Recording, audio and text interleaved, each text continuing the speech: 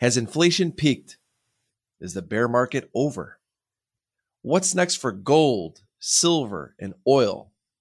Going to discuss all of this and more with my guest today, Crescat Capital Portfolio Manager, Tavi Costa. Today's podcast is sponsored by TradeStation and FTSE Russell. Currently, TradeStation is running a promo just for our audience. New users are going to get 50% off brokerage fees for the lifetime of their account using the promo code FUTRAFZT. I put that in the chat. As long as they open an account by July 31st. You can go to tradestation.com/Anthony to learn more. Are you watching the stock market, specifically the Russell 2000? The Russell 2000 is a key benchmark for small cap U.S. stocks. Be sure to check out the E-mini Russell 2000 future symbol RTY and micro E-mini Russell 2000 future symbol M2K. To learn more about FTSE Russell and their products, please visit FTSERussell.com. Tavi, how are you, my friend? Anthony, how are you? I'm doing very well. Thanks. I'm doing great. Thank you so much for coming back on the show. I remember when you and I talked last time, I'm not exactly sure when it was probably just about a year ago. And I remember the title of the show was something about, is inflation coming like in a big way? We were talking about it, right? And you were way ahead of most people saying that inflation is going to get a lot worse than you think. And you were right. And we're going to talk about some things also today that I think maybe didn't work out as well. Maybe we'll talk about gold and silver as well, but maybe those trades aren't over yet. But the first thing I want to talk about, and I think that, and I'm going to actually, I put this out there for everybody also. And if you guys are listening, just participate in this. Let us know what you think. Do you think inflation has peaked? I think we're in a very similar setup that we saw back in the late 60s and 70s when we had three waves of inflation. And so basically inflation started really in the late 60s, developed all the way, made the very first peak. And then it came down a little bit. Then we had another inflationary peak in the mid 70s and then the late 70s. And I think we're seeing most of the first wave. I think it's quite interesting how CPI data is actually lagging, in my opinion, a lot of what's going on. I mean, first of all, it was lagging in 2021. In other words, very clearly, we've had a lot of leading indicators showing that inflation was much higher than it was being reported, and it is higher than what is reported right now.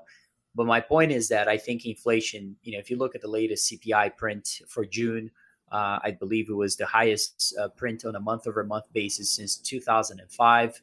And I don't think in the last 2 to 3 years, at least, since we've seen inflation picking up, inflation's the June print should have been the largest. I think it was maybe March when we had the invasion of Russia in Ukraine. And so I think inflation is here to stay. I think we're in the inflationary environment, but we're going to go through waves, and I think we've seen most of the first wave.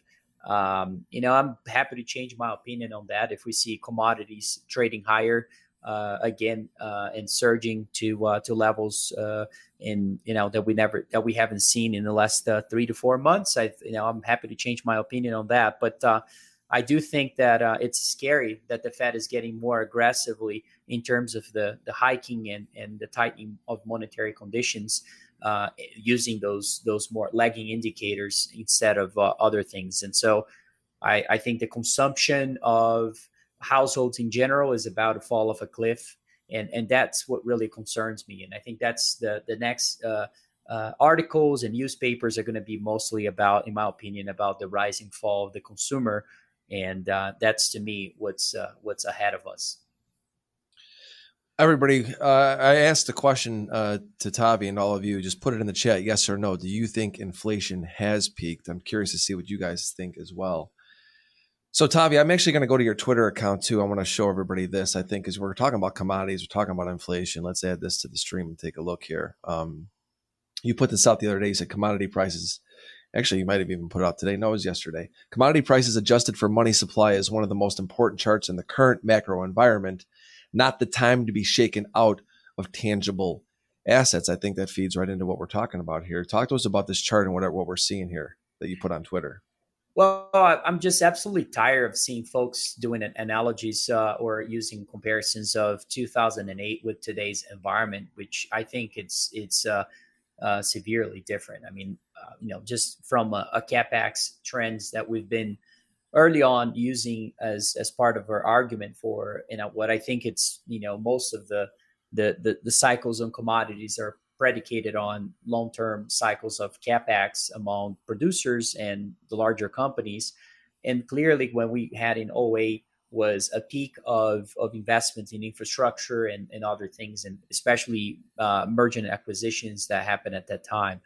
And today we're quite at the opposite of that. And so, and then you can add the political effort against, with the Green Revolution against the development of natural resource projects. And so, to me, we're at the beginning of a cycle for tangible assets. We're at the beginning of a time when you want to be owning commodities. And when you have, as you know very well, I mean, there's always new narratives that are going to be emerging as we get sell-offs in markets. And the new narrative is that recession will probably kill the demand for commodities. And to be frank, when you look back in other times in terms of the demand, implied demand for commodities, especially oil, it's not really that heavily impacted as a lot of people think it will be. It's in the COVID crash, it certainly was, but during other recessions like '08 and 2000, implied demand actually did not decrease as much as a lot of people are commenting about those assets. And so I think it's a lot more inelastic demand wise. And so the supply side, we know it's very constrained. And when you see cyclical commodities declining as they did recently, I think it's more of a reflection of how demand is about to fall off a cliff than concerns about commodity markets. And I've been in the camp of I believe strongly it's time to be buying the dip in commodities every time you get one. And here we are. We just got a dip. A lot of commodities have sold off significantly. Some of those are down over double digits. And so or over 20%, I should say. And so it's pretty clear to me that it's if you were a believer of the thesis that we are in an inflationary environment, and also we're misallocated of capital towards things like commodities. I do think we're about to see a transition towards that allocation. And again, this is not just a capital trend; it's also a labor trend where we've seen not enough folks really interested in geology and geosciences. And so we don't have a lot of folks really studying and becoming new geologists. And so this is creating a lot of inefficiencies in those markets. And so there's a lot of ways to capitalize on those trends in the near future. Let's pull up some commodities and just take a look at the charts here just for some reference. Is there anything in specific you want me to put up, maybe an index, something that we could just take a peek at? Well, I think copper has been, when you look at the signals in the economy, copper is perhaps one of the most important ones. It's been recently collapsed, right? And to me, we know for a fact that the supply side of copper is very tight. And so to see, such a decline in the metal is a clear reflection of where demand is likely to be. And it's important. Just give you another way of thinking about this is, I remember the pre-COVID times, there were no issues with labor markets, right? We didn't have a shortage of labor markets. This is all news to us when it comes to the shortage of folks working at companies. And companies, you look at job openings at record levels right now. Now, to me, this is more of an issue of the level of the stimulus that we saw from governments in not only in the U.S. but globally that really increased economic activity to levels that we haven't seen in the past. When you go and you deplete saving rates by about $5 trillion in a $20 trillion economy, clearly you're adding a lot of consumption, and therefore economic activity should surge. And that's precisely what we saw in 2021. And as you're coming out of a recession, you create those imbalances in labor markets. Now, that's not sustainable, right? And we're not seeing the same degree of stimulus that we saw back then. In fact, if you look at savings rates today, they're not at 35% relative to disposable incomes. It's closer to 4% now, which is actually close to a historical low. And so, those changes are actually a lot more important, because it's hard to believe we're going to have the same level of economic activity we saw in 2021. And so labor markets are lagging as usual. And I think we're yet to see those changes when it comes to precisely with corporate earnings. Mortgage rates increasing, you'll have saving rates declining, you'll have consumer sentiment collapsing.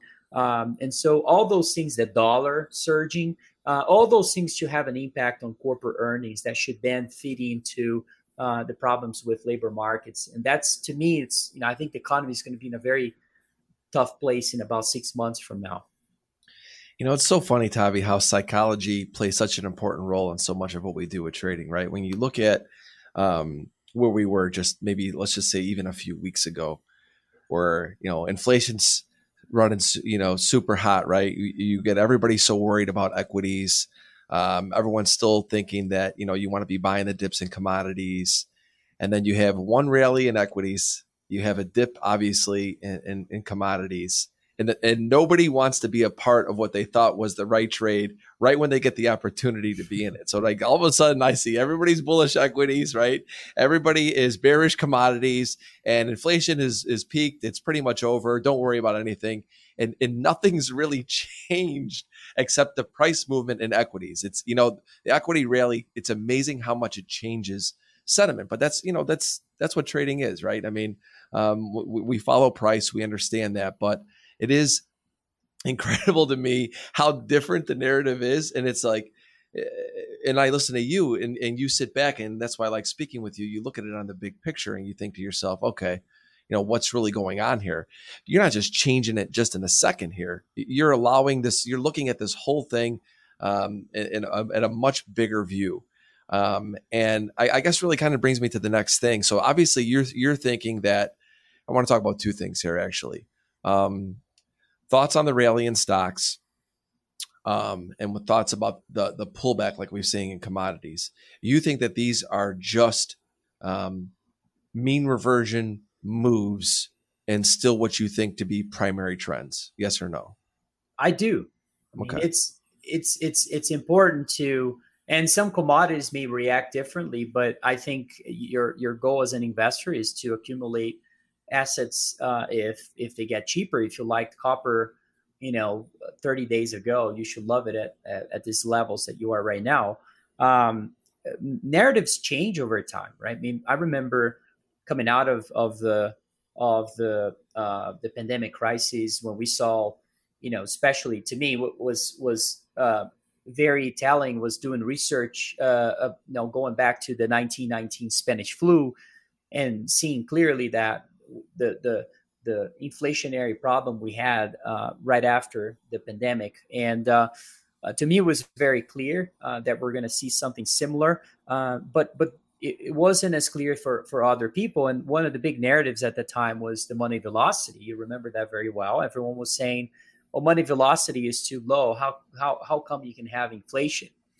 And that then shifted, and then we had inflation. And then the new narrative was, well, it's then, okay, we have inflation. Now it's transitory.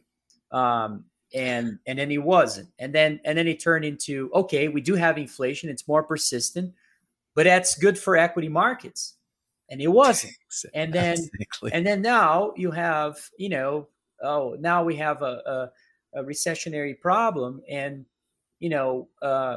I should say now everyone is back to the inflation camp, and majority of people would agree that we have an inflation problem right at a time when we may see consumer and consumption in general fall off a cliff. And that's where your focus should be. So, I mean, it's pretty clear. I mean, while I am in an inflation camp, I think the big story is going to be on consumption and economic activity and labor markets deteriorating over time, because we are in a vicious stagflationary environment. And, I don't know if copper could decline more. I have no idea. But, we buy businesses that we think are operate very well in this environment, and we think at these prices they are really cheap right now, extremely undervalued. And so we're back to energy companies. If you haven't built your position in energy company, you missed the whole rally that we've had. The market's giving you another opportunity recently, but probably a lot of people will wait for another breakout to then add the position. So it is what it is. I mean, it's how markets work usually. So those changes in narratives are important, and I think there's a lot of new narratives today. They're going to be probably proven wrong, and so just like they were back in 2020, and some of them are concerns about commodities. I think are going to be another one. Now you got people getting into the dollar trend, the dollar trade in general. I don't think that's the time to be doing that. So those are my concerns. I think there's a lot of interesting setups here for to make money, and commodities is just one of them. You mentioned that you think that we are in a vicious stagflationary environment. What typically happens in that type of an environment in the markets? Well, while I love looking back in history, and I think there are a lot of good analogies, the 40s, the 70s, and the late 90s, I think we're kind of in a mix of all those. The 70s, you've had, you can look back during inflationary environments. So let's answer your question first. Inflationary environments where we had CPI above 6% for the entire decade in the median terms. And those were really the 70s and the 1910s. The 1940s, we didn't see that throughout the whole decade, but we saw a sporadic increase of inflation. But if you use the 3 decades, just for the sake of the argument here, the things that we saw those times was really real rates were deeply negative, and tangible assets outperformed financial assets. The difference of those times that we have today is that financial assets are way more overvalued than they were in the 70s, 40s, or 1910s. It would give you another reason to believe that tangible assets will really outperform financial assets. And so, to me, positioning starts there. I wanted to be long what I think are going to be, the most attractive tangible assets in the future through businesses or actual physical commodities. And I want to be hedging that position with short, what I think are going to be short opportunities in financial assets that I believe are very expensive. And so we're going to see a change in capital flows from one to another. That transition should also cause the ratio of tangible assets to financial assets to increase over time. And so to me, that's the focus, 5 to 10 years from now. And that positioning in portfolio will change over time. So now that we had such a big move in commodities to the downside, you increase your allocation in those. That's what we've been doing. And now we're seeing again the increase in equity markets actually appreciating. So we've been taking some action now too. Systematically, as the markets goes higher in financial assets in general, we've been increasing our shorts. That's our hedge of an inflationary book. And so to me, that's really where we are. But it's important to remember, I think we're facing a trifecta of macro imbalances. We have the debt problem of the 40s, with the inflation problem of the 70s, with the valuation problem of the late 90s and the late 20s. And so the three imbalances really create real political constraints, and will put the Fed soon in a policy dilemma, in my opinion, which is, how much can they really sustainably raise rates to fight inflation over time? And the answer is, in my opinion, is they can't really do much, because the global economy and the U.S. economy really cannot sustain these levels of tightening in monetary conditions. Well, that's going to bring me to my next question. What will the Fed do next week? What do you think?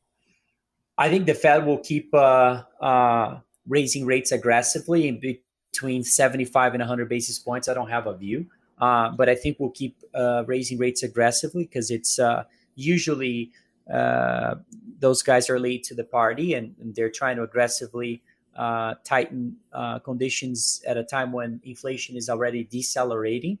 And so it's going to exacerbate the what I think it's going to be the downturn in economic activity.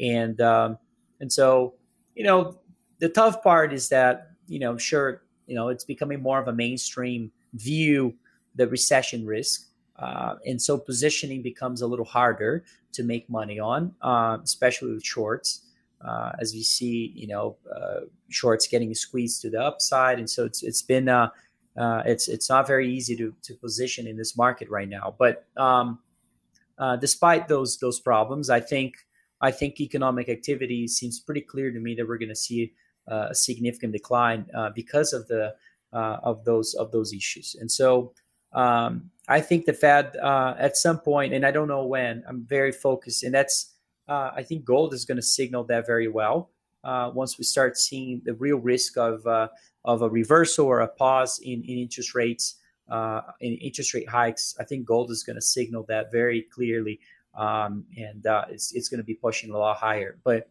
gold was at all-time highs not too long ago, and I think we could see that again. But we've had such a severe level of reversal in terms of the policy stance of the Federal Reserve, from doubling their balance sheet and slashing rates to zero to now depleting their balance sheet assets and increasing rates to a degree that we haven't seen in the last 2 to 3 decades. And so, it's unfortunately no surprise that gold is getting hit in those months. And so, but do I think that's sustainable? If you believe they can keep going here sustainably, then I think you want to be short gold. But it's just not my view. Over time, I think we're going to see them walking away from those. And just one more point, Anthony. It's so important to remember what happened in 73, 74. Equity markets had to decline about 48% to really make inflation or CPI to enter a downward trend for 2 to 3 years until we saw inflation come roaring back again in the late 70s. And so, I think we're going to have to see something along those lines to stop inflation. So, tighten your seatbelts, in my opinion. Explain the Fed mandate with the 2%. I'm not a macro guy. A lot of people always ask me about this, and you think that the Fed's going to continue to aggressively increase interest rates. And obviously they have a mandate. And you've also mentioned how you believe that they are behind the curve there. Just talk to everybody, just explain this, I think, just in simple terms for everybody can understand how, at what point they would recognize that the Fed has achieved their mandate, and just talk to us about what that mandate is. It's 2%. Well, the history of the Fed is that if they don't achieve the mandate, they change the mandate. So Exactly. I think there's a high probability, the 2% might be raised to 4% or whatever. And so I think there's a very big chance that may happen, especially if we have CPI at, let's call it 6%, and we start seeing an increase in unemployment rates, which is, again, a lagging indicator. But, if 6 months from now, we start seeing unemployment rates rise or very, real signs of deterioration in labor markets, they're going to be in a box, right? I mean, what are they going to do? And so they won't be able to tighten conditions the same way. And so it's going to be clear that they're going to have to, either change their mandate or their messaging and to the markets. And so that's yet, to come. And, I think, I wish, they would be looking at a lot of the leading indicators, because it seems pretty clear that we're going to see a big declining. Right now we're seeing most of that in earnings releases coming from guidance. It's not really actual earnings collapsing or anything like that just yet. And we've seen most of this happening in real terms, right? So nominal terms are still growing, but in real terms, we're contracting because inflation is outpacing growth. And a lot of folks are now also changing the definition of recession, because it doesn't fit their narrative to say, well, we've got 2 quarters of real growth contracting. We're technically in a recession, but no, we're going to change this because unemployment rate is too low. And now this is a better way to measure the technical term of being in a recession. So, just watch all those narratives, because they're Exactly. all, everyone's talking about those things, and I hear that all the time now, and it's hard to believe margins are not gonna contract, because inflation, at the very early stages of inflation, you see businesses passing that on to the consumer. I think that's the first step, and so you see a surge in earnings, and that's what we saw in the first quarter of, or the first 6 months of 2021. But then that doesn't last too long, because the consumer starts realizing that they're basically getting squeezed. So they start asking for larger wages and salaries. That's what we saw in the second half of 2021. And then with that, you have also interest rates rising. So the cost of capital begins to rise, and the cost of materials rise too. So companies begin to get a little bit squeezed. And so the growth in earnings begins to decelerate. That's what we saw in the second part of 2021. And then now in 2022, what I think it's ahead of us is that even higher amount of squeezes in margins, because wages and salaries should not stop from in terms of the pressure from consumers. And I don't think cost of capital will also relieve any type of major decline in terms of interest rates. And so if we have a severe decline of consumption, now we have now a large contraction in earnings as well. So to me, that's what's probably ahead of us here. On top of, you got tightening at levels that we haven't seen in the last 3 decades. So all those variables are playing into the same side of the equation here, which is I think a decline in earnings. It's so funny that you mentioned how they're changing what the definition would be of a recession. I have seen this multiple times on the news networks. I don't watch a ton of news either, but I've happened to be watching it. I think it was a Sunday. I was watching something, and somebody from the Biden administration was talking about, well, we're not technical. That definition of a recession, that's technically not right. And I'm sitting there and I'm like, well, it's one of those things where, that's not my cup of tea. That's not what I do anyway. But you are so right. And amazing how the Fed, they change their mandate. It's why the dot plots have been just the biggest joke of all time, really. I mean, they never truly follow them. They change their mandates. They're doing this, as we go. They don't know how it's going to end. And now you're seeing just trying to change what a recession is and all these other things. And it's scary to me because it's just trying to instill confidence into something that's just not there. We never let anything ever resolve itself. Yeah. That's what it feels like to me, and like I said, this is not my world. I'm just a trader, I'm more of a price follower. I follow guys like you to understand that stuff, but it's amazing to me that nothing ever lets itself get resolved. We just keep pushing things down the road and changing the rules along the way. And as traders or in investors, it's difficult because, if I don't bring you on today, I'd be the first to admit, it's like when I see the price action go up in stocks, it starts coming down in the commodities. You talk about copper, you're like, well, could the bear market be over? You just start thinking because the price actions changed, but we lose sight of what's happening around us, right? And I've always told traders, you got to look beyond it. And what I'm getting from you so far is that basically nothing's gotten really better. Price action might have changed. And it's just part of what happens in markets, right? Nothing goes in a straight line. We are just in an area where we're rotating. And what we saw earlier in the year probably is going to continue towards the end of the year. And we're just in a pause or mean reversion type cycle right now. Well, the box that the Fed is in is that, if there is any sort of softness as far as the message that they are delivering to markets when it comes to tightening conditions, it's hard to believe, commodities wouldn't rally along with the overall equity market. And so that would, again, cause the issue with then I would be wrong. I would change my view as far as we are in the first,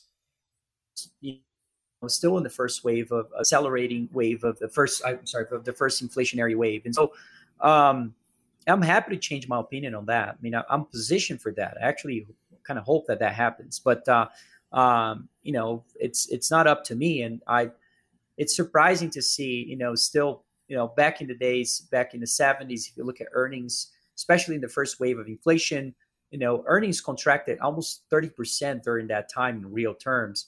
Right now, if you look at estimates for the S&P, I believe just looking at 2 years ahead, they're expecting somewhere close to 35 to 40% increase, or 20 plus percent in 2 years, and about 15 or so percent this year. So it is severe, and I'm not sure we're going to see that as well. So I think nominally we might even contract growth as well. So yeah, I'm quite concerned about those, because I think the other thing has been, as traders. So just putting my trader's hat, you start seeing things become more popular. You want to fade those narratives. And one of the things that became popular in 2021 was inflation, but a lot of people didn't realize that inflation might be different this time, because it's a phenomenon that actually infiltrates an economy over time, and psychologically becomes a problem with consumers as they change their behavior.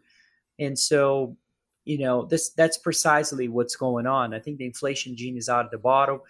And so certainly, you can talk to people, and people are concerned about prices going higher and outpacing their earnings. And so it is, it's hard to believe we're not going to see, this change in behavior again, with reduction of consumption as we go here. So, I've been saying this a lot, because I think that that's the next narrative, is that rise and fall of the consumer, because I think the consumer is really at a breaking point. Today's podcast is sponsored by TradeStation and FTSE Russell. Currently, TradeStation is running a promo just for our audience. New users are going to get 50% off brokerage fees for the lifetime of their account using the promo code FUTRAFZT. I put that in the chat. As long as they open an account by July 31st. You can go to tradestation.com/Anthony to learn more. Are you watching the stock market, specifically the Russell 2000? The Russell 2000 is a key benchmark for small cap U.S. stocks. Be sure to check out the E-mini Russell 2000 future symbol RTY and micro E-mini Russell 2000 future symbol M2K. To learn more about FTSE Russell and their products, please visit FTSERussell.com.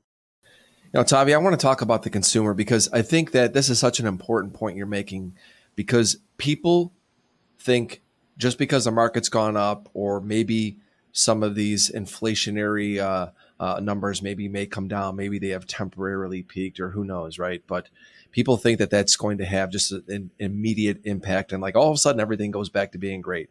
The one thing I've learned as a consumer when I see inflation is that prices never come down as fast as they go up, and these things take they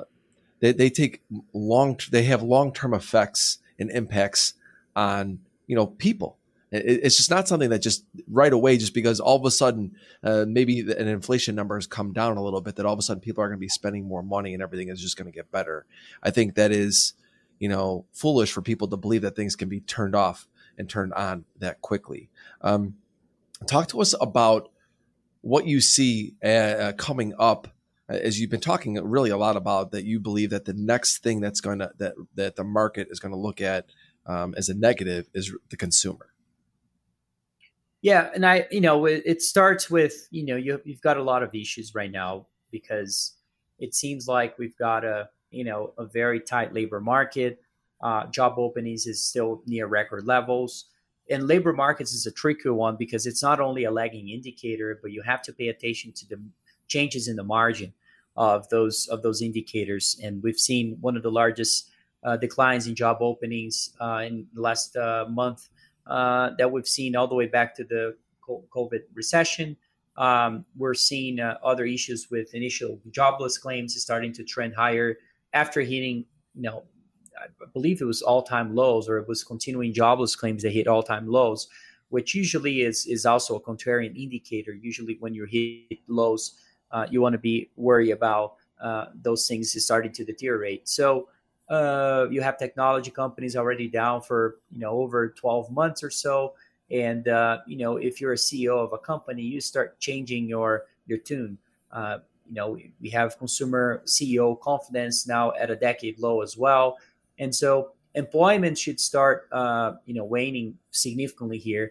And so it's hard to believe that that's not going to have also impact on growth at some point and consumption too. The other thing I would point out is that back in the 60s and 70s, one thing we saw is that we did see the three waves of inflation, but we also saw three waves of unemployment. And so, and that has a lag of about 1 to 2 years after the inflation problem deteriorates. And so here we are, 1 to 2 years into the inflation problem, and we should start seeing some problems in labor markets very soon. But it's going to be hard for people to grasp just because the narrative right now is so strong on the shortage of labor markets, and that shortage is just really dependent on the level of economic activity that we saw in 2021. So we're starting to see layoffs already in technology companies, the very large companies, especially the big tech companies in general are completely slowing down their business plans.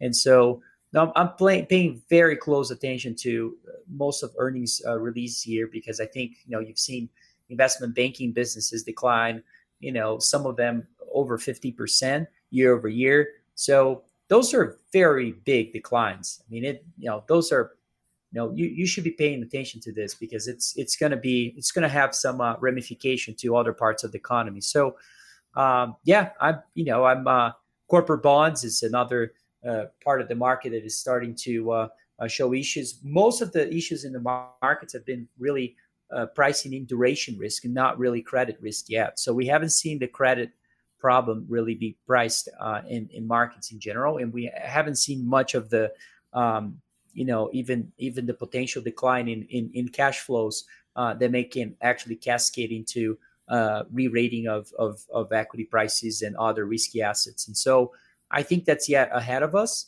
as we see the deterioration of fundamentals that then causes issues in labor markets, and obviously consumption is going to be at the top of that. Yeah, no, I mean, I agree with you on that. I mean, like I said, I'm no genius, but I could see that coming. And, next thing I want to talk about is crude oil. And you put this tweet out the other day, and I'll just read it for everybody. In case you think the selling pressure on oil is solely driven by recession fears, the U.S. government just sold another 27 million barrels of oil just in the last month. At this pace, strategic petroleum reserves will be zero in 18 months. Completely unsustainable and will end badly. I remember seeing this tweet. I'm like, this is kind of crazy. Talk to us about this. Well, it's probably one of the most erratic, energy policies we've seen in many decades.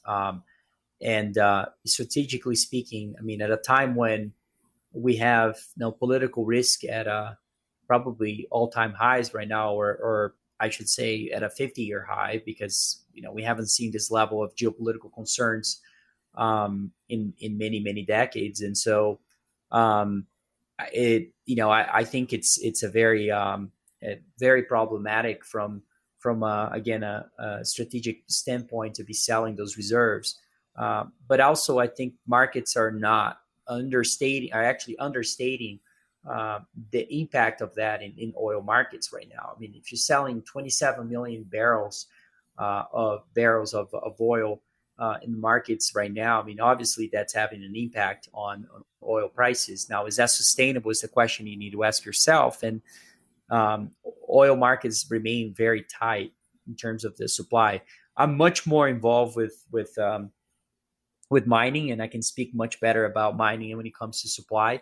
But the oil side of things is also very concerning. And so, and the geopolitical environment is certainly just adding to that problem right now. So I think it's gonna take a while for us to see those big changes in those markets. And usually energy cycles are much shorter than other metals and other parts of the commodity market. But because of the political pressure here, it's maybe we might be onto a little longer cycle than usual. And so I think this is very different in 2008. It's going to take a long time for us to see CapEx trends increase significantly from here. I pulled up a chart of crude oil here, and really, you could look at this in obviously two different ways, right? I mean, depending on how you want to look at a chart. I've always said that you could look at a chart. A person's point of view could be very different just from looking at the same chart. You could say, wow, we're still in this massive bull market, or you could say that crude oil is topped and we've been trending lower since. We've had lower highs and actually lower lows as of now. So for me, actually, it's not a market I've been super active in lately because I think it's just difficult to identify trend. When I see this, I feel like the macro backdrop is still bullish, but nonetheless, it's just been trending lower. So it's a difficult trade. With everything that that's going on, everything you've been talking about, and like we said, everything's just kind of mean reversion back. And even with that last tweet you put out in crude oil, does crude oil still have this underlying bid? Is still the worry still that we're going to see a big spike in crude oil, or are we just maybe even just range bound or potentially heading back lower from here? Well, it's hard because the sentiment was just so bullish on oil in general. It kind of needed a shakeout. Even my grandma was talking about oil, so there you have it. But to me, it's hard to believe we're this is the end of a move, just because again, if you see a big change in production, we know production is well below what it was at the pre-pandemic highs. We know economic activity is much higher than that, and so I'm not sure. I'm not sure this is really signaling at the end of an energy cycle. I mean, this is, to me, just looks like a pullback in the middle of a move. I mean, don't get me wrong. I mean, we can see larger declines. People take a lot of leverage on those trades, and usually you see, it's kind of necessary to see things get cleaned up a little bit. And so here we are. But a lot of the concerns from the Russia and Ukraine have somewhat, I would say, not as big as they were, 3 months ago. Even though the issues have not been resolved and things are still happening there. But I still think that it's, I mean, I've been buying energy. It's incredible that now you have companies trading at 9% free cash flow yield. Again, I've never seen a market being a peak with a 9% free cash flow yield. Usually that marks, the beginning or the middle of a bull market. And I think this is more of a middle part of the bull market to me. And we've been allocating capital. I mean, you can find companies trading at 10, 15% dividend yields today with a lot of potential for growth in terms of the price change. And so it's a very interesting environment right now. I mean, we've been adding to some of those positions, and I think there's a lot of opportunities as well in emerging markets that are, I think, neutrally positioned when it comes to geopolitical stance, and I think there are opportunities there as well. And very similar to what we saw coming out of the 2000 recession with the tech bust. When we had declines in equity markets in the U.S. and sure, emerging markets did get caught up on those downturns, but not as much as you would think, right? I mean, they carry a larger risk, so you would think that they would get crushed during those times. That they actually didn't. They kind of held their ground better than developed economies, and I think we're seeing something similar right now. And I think when we have kind of the blue sky ahead of us, I think emerging markets are going to lead the way in a very significant way in the next years ahead here, especially the ones that are commodity driven economies. Brazil being one of them. Let's go over some of those names. Maybe I'll pull up a couple of them on the chart. I think Petrobras is interesting. I mean, it's trading at very cheap levels right now, and it carries political risk. So there's a reason. What for symbol that. is that? I don't know this symbol. PBR. PDR. Like the beer. Oh, PBR. Yeah. Why it's all because that's why I couldn't see it. PBR. Okay. That's just one play in Brazil. It's why do you like this one? Oh, I just like the fundamentals. I think the refining businesses, refinery businesses, is the largest in Brazil. They basically have a monopoly, and it may have issues politically here and there. I mean, I think most of the political issues in Brazil are priced in.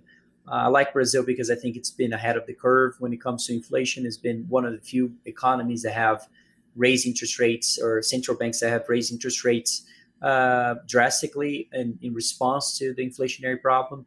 And so, as we see developed economies catching up to that curve and hitting a wall, once they hit a wall, I believe we may see emerging markets really do very well. So I've been accumulating some of those of companies in the emerging markets. I think Petrobras falls into that category. I would say, no, but I'm not an energy expert, so I have a large basket of a lot of liquid names. I like AMLP with most of the most companies that actually a part of the ETF. They have a very large dividend yield as well. We used to be short those companies back in 2014, 2015, because they had very negative free cash flow balances with very large dividends. Today, we're quite the opposite. They pay very large dividends, but they make a lot of money. And MLPs are a structure that is attractive to us just from a valuation perspective, and also fits into our macro views. I like to own most of the large companies from ExxonMobil, Chevron, and so forth. We have positions in all of those, and we love to own the E&P companies as well, the exploration and production companies. But again, it's a very different play than mining, because we own most of the large businesses that have more established free cash flow generation kind of companies. I think the play is very different than mining, just because of the length of the cycle and the clear push against oil companies in the future may actually come to fruition at some point. And so it's hard for me to take a stance of buying very illiquid small cap companies in this space. And so I like to be liquid. But it's a macro play where I do think most of the energy companies will do better, will continue to do better than the markets. Let's move on and talk about gold and silver. Obviously, you and I have talked a lot about gold and silver in the past. I read a lot of your stuff on it. It's obviously no secret. Anyone that follows you knows that you really are, been and have been gold and silver bull. You talk a lot about it. With what you're seeing right now, with everything you talked about, what are your thoughts on gold and silver now? I think we're getting close to a big change here in terms of policy stance, and I don't think we're there yet. But I think we're maybe in the seventh inning of hiking and also tightening cycle. And so, we've had I think the dollar looks mostly overextended, especially short and medium term, relative to other currencies like the euro and the Japanese yen. And so there's a chance for that to have some relief. I think we've had a big change in interest rates that also has been very important. And I think the biggest signal to me is yield curve inversions. I just posted right now that about 53% of the Canada's yield curve, and if you look at all possible spreads in all yields in Canada, the trade, you can see that we have about 53% of them are actually inverted today. And that, compared to other times in history when we reached those levels, it coincided or preceded to significant declines in economy. And so it's hard to believe we're not going to see something similar here. I think the credit markets are starting to express their views very clearly. And so that's why we're seeing a lot of those inversions. I always thought it was more constructive to look at inversions in a different way, rather than picking and choosing spreads, just looking at the entire yield curve and seeing how many of those spreads are inverted. And why am I talking about this is because yield curve inversions, when you have very large of degree of inversions, usually that is also linked to economic weakness and fragility in the system that usually tends to cause the Federal Reserve to either pause or reverse its policies that are usually aligned with tightening policies that tend to reverse or be paused. And so that should be positive for gold. And usually, those inversions are also linked to big appreciations in gold prices. And so to me, it's time to start looking at those, because it's and I've been, we've been allocating capital mostly in small cap companies, because to me that's really where the opportunity lies ahead, is buying companies that I think are going to be world class discoveries, and they're trading for very cheap multiples, because the market simply does not understand the industry very well. And so when you see a very high probability of success in exploration being priced below 20-30 million market cap on something that could potentially be worth billions of dollars, I mean, it's kind of a no-brainer to build a large position. So we've been acquiring 20%, 10 or 20% stake in most companies that we think are going to be, in that position in the following years. And that's, to me, that's really where it's kind of like buying a ton of call option in gold, but not only gold. It's not only linked to gold prices, but also linked to the success of those companies in terms of their exploration program. So it's a long answer, but yeah, I'm very bullish as usual on precious metals. It's kind of a static position to me in the portfolio. I'm always looking for different ways to add to that position, and it's actually been doing very well despite the decline in gold prices and decline in miners. The miners are down 50% or so from their highs, I'm talking about the junior miners, the GDXJ ETF.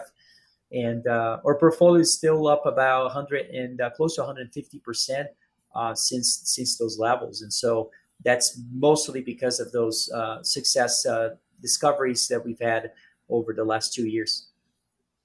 I'm actually going to pull up. Somebody made a comment about something about an SGD. I don't know where that ties into. Somebody said props with the SG. Also, it's a Gold Corp, so it actually worked out. I didn't know the symbol. Well, SGD, just for people that don't know, is probably onto what we think is probably the largest gold discovery in North America of the last decades. And so, this company is basically have a lot of optionality, which is why I love it. We own, full disclosure, we own over 20% of this.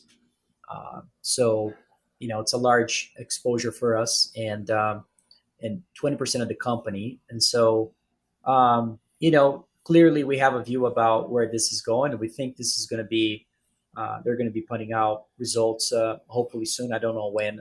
I know that most of their drill results are in the labs, but I don't know when they're going to be putting those out. And we're very optimistic that they're going to, that we're probably onto, a multi-million ounce deposit of very economically viable in the Yukon area. And not only that, I mean, there's optionality of owning other properties and other projects that are also just as interesting as this one. So basically, you're just seeing the success of one project really coming to fruition right now, and there's a lot more to go. So it's a very well-run company, and just one example of something that we have done very well investing over the last years. Very interesting. Thank you for sharing it. I want to go to silver because we're pretty much almost out of time here, and then I'm going to let you actually answer this question that Christopher actually put out, talking about kind of coinciding with the SGD. He said, once inflation goes above 5%, it has never come back down without the Fed funds rate exceeding the CPI. I think he says this is what Druck said. Yeah. Would you agree or disagree? I think, well, I agree with the fact because it is a fact. Now, do I think the Fed will be able to chase CPI rates? I would say no. I actually think the Fed is much more in a box than a lot of people think. I think if we see rates go up to 6%, for instance, I think we're going to see a major decline in equity markets until we get there, and it's hard to believe that wouldn't cause the Fed to pause those rate hikes in the middle. And so, we're just seeing so far we've seen from the lows, Nasdaq was down somewhere close to 30%, 34%, I believe. S&P down a little over 20%. So we haven't really seen the true damage, even though you also seen damage in bond market, in corporate bond market too.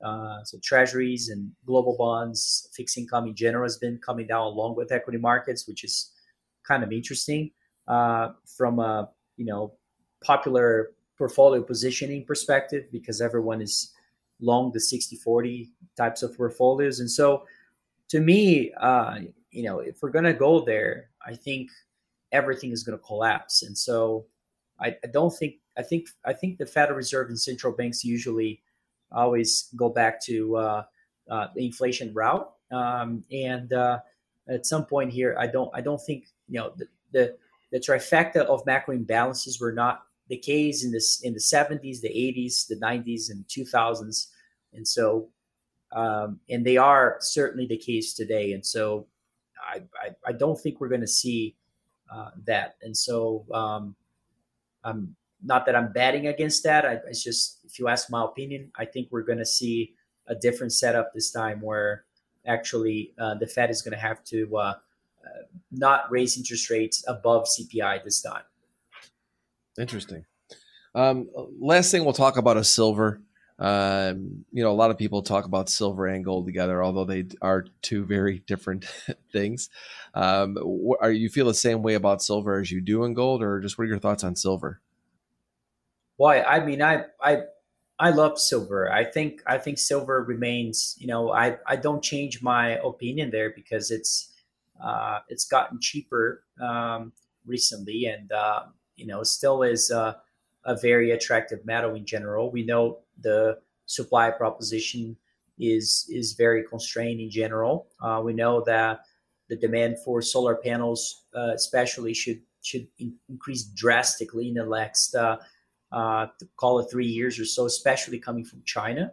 And it's a monetary metal that that should also benefit from increase in gold prices here. And so silver tends to surprise people in general that like to look at technicals and so forth. And it's just a brutal metal to trade, because it just does exactly the opposite than you think it's going to do. And so I think the best way to do it is to own, we're basically chasing what we think are going to be the largest silver deposits in the world. What we think it's really leveraged to silver prices from a price perspective. And so, you asked me about gold just now, and you look at the gold to silver ratio. I mean, it's just at levels that we truly historic right now. So it's a time to be allocating capital there, and it has been the time for maybe 2 years or so. I don't think it's time to be losing focus. And so we continue very focused on that. I think Green Revolution silver is going to be a critical metal here. In fact, it is considered what they call a critical metal too. And so it fits into the Green Revolution agenda very, very much so. Hey, if you start seeing things like Snowline Gold, the SGD that you were looking at, the chart, types of discoveries in gold, that might push the price of gold down. I'm actually not joking. That's a true supply and demand situation. That's a supply and demand situation, no doubt. But I'm obviously joking that that's not the reason why gold is lower. But I kind of hope that I'm right on this at some point.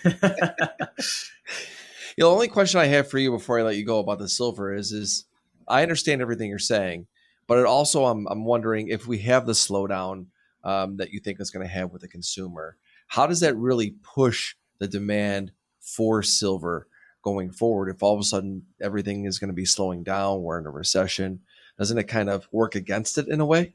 Well, it could, but it's important to remember 1973, 74, when we had that crash in the stagflationary environment, going back to your question about how assets performed during those times. And I think a lot of us are just going back to '08 and 2000 and not really looking back further in inflationary regimes and seeing how this really plays out. Because most of the times, especially during those times, silver actually performed very well. Miners actually went up fivefold while markets came down about 48%. And gold performed very well too. So it's tricky, do you really want to bet, short silver, knowing that that's exactly precisely what happened during 73, 74. No, it's not my play. I think silver is extremely undervalued today, especially relative to, other inflationary times in history.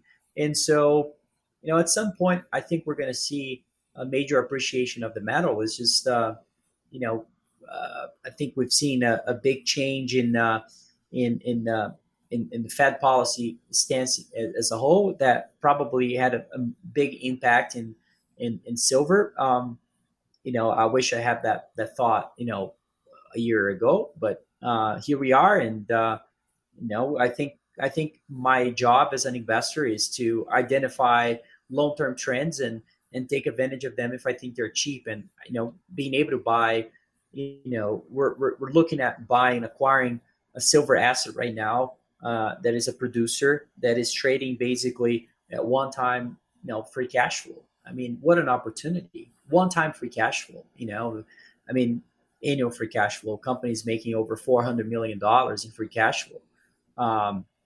There's not a lot of opportunities like that in the markets today. So also on top of a major silver discovery, and it's still a private company. So, this is the type of opportunity you see in markets like this. And so I'm very excited. I'm just while people are worried about the silver price and so forth, I'm just taking advantage of it. I'm trying to buy as much as I can and being as smart as I can before a big move. And so, because I think it's inevitable. And once that comes, I think the people that are very well positioned, accumulated assets over time, are going to do very well. So that's really my goal. So accumulate properties and companies that I think are going to have major discoveries in the future, and producers that are trading at very cheap levels. So if that answers your question, that's really where my strategy is.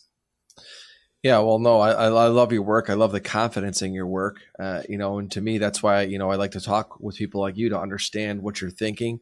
You're never telling anyone what to think. You're always teaching us how to think, and really clear explanations as to why you believed in what you believe in. And once again, I can't thank you enough for your time. It's always great to speak with you. Let everybody know where they could find you on Twitter, and give everybody a website to check out. You can look for my work at Tavi Costa on Twitter, or Crescat.net is our website where you can find letters and so forth. And for people that don't follow your work on Instagram, I see you every now and then. I'm not on Instagram all the time, but I see you on Instagram. You put out some really good videos. Congrats. And it's very high quality stuff, and I wish more people would watch it. So I follow Anthony there as well. Thank you very much. Jen, who helps me with my Instagram. I'm more of a Twitter person, and Jen helps me with Instagram, and she does a fantastic job. So Jen, it's a shout out to you. Thank you guys so much. And like I said, Tavi, I'm always learning something from you, and you slowed me down right now. It's funny. I look at the price action. I see things, I like to talk with you and I don't always like to, I want to be proven wrong. Like you always say that as well. You say, I'm happy to be proven wrong, but this is what I see. And just hearing from you today, you slowed me down, understood once again, the macro environment that we're in, understand that not a lot of things have really changed. And you gave us some good things to look forward to know if the environment does change, what things we should be looking at. So thank you so much, my friend. Enjoy your summer. I think we're going to hopefully have some quiet downtime in August. I think after this Fed meeting, and maybe a little bit of time to take off. So if you are doing that, I wish you all the best. And thank you again so much for your time, my friend. I really appreciate it every time. Well, thanks for having me. I really appreciate having a conversation with you. So thanks. All right, everybody. Have a good day. I'll see you guys live again next week. See ya. Thank you for listening to Futures Radio Show. If you enjoyed the show, please leave a 5-star review on iTunes. Never miss an episode. Go to anthonycrudelli.com and get on our email list for show notifications and for free content that is exclusively for subscribers. Also on anthonycrudelli.com, you will find tons of videos and education on trading futures, options, and crypto. Past performance is not indicative of future results. Opinions expressed are solely my own and my guests, and they do not express the views or opinions of my sponsors. Futures Radio Show is produced by Crudelli Productions.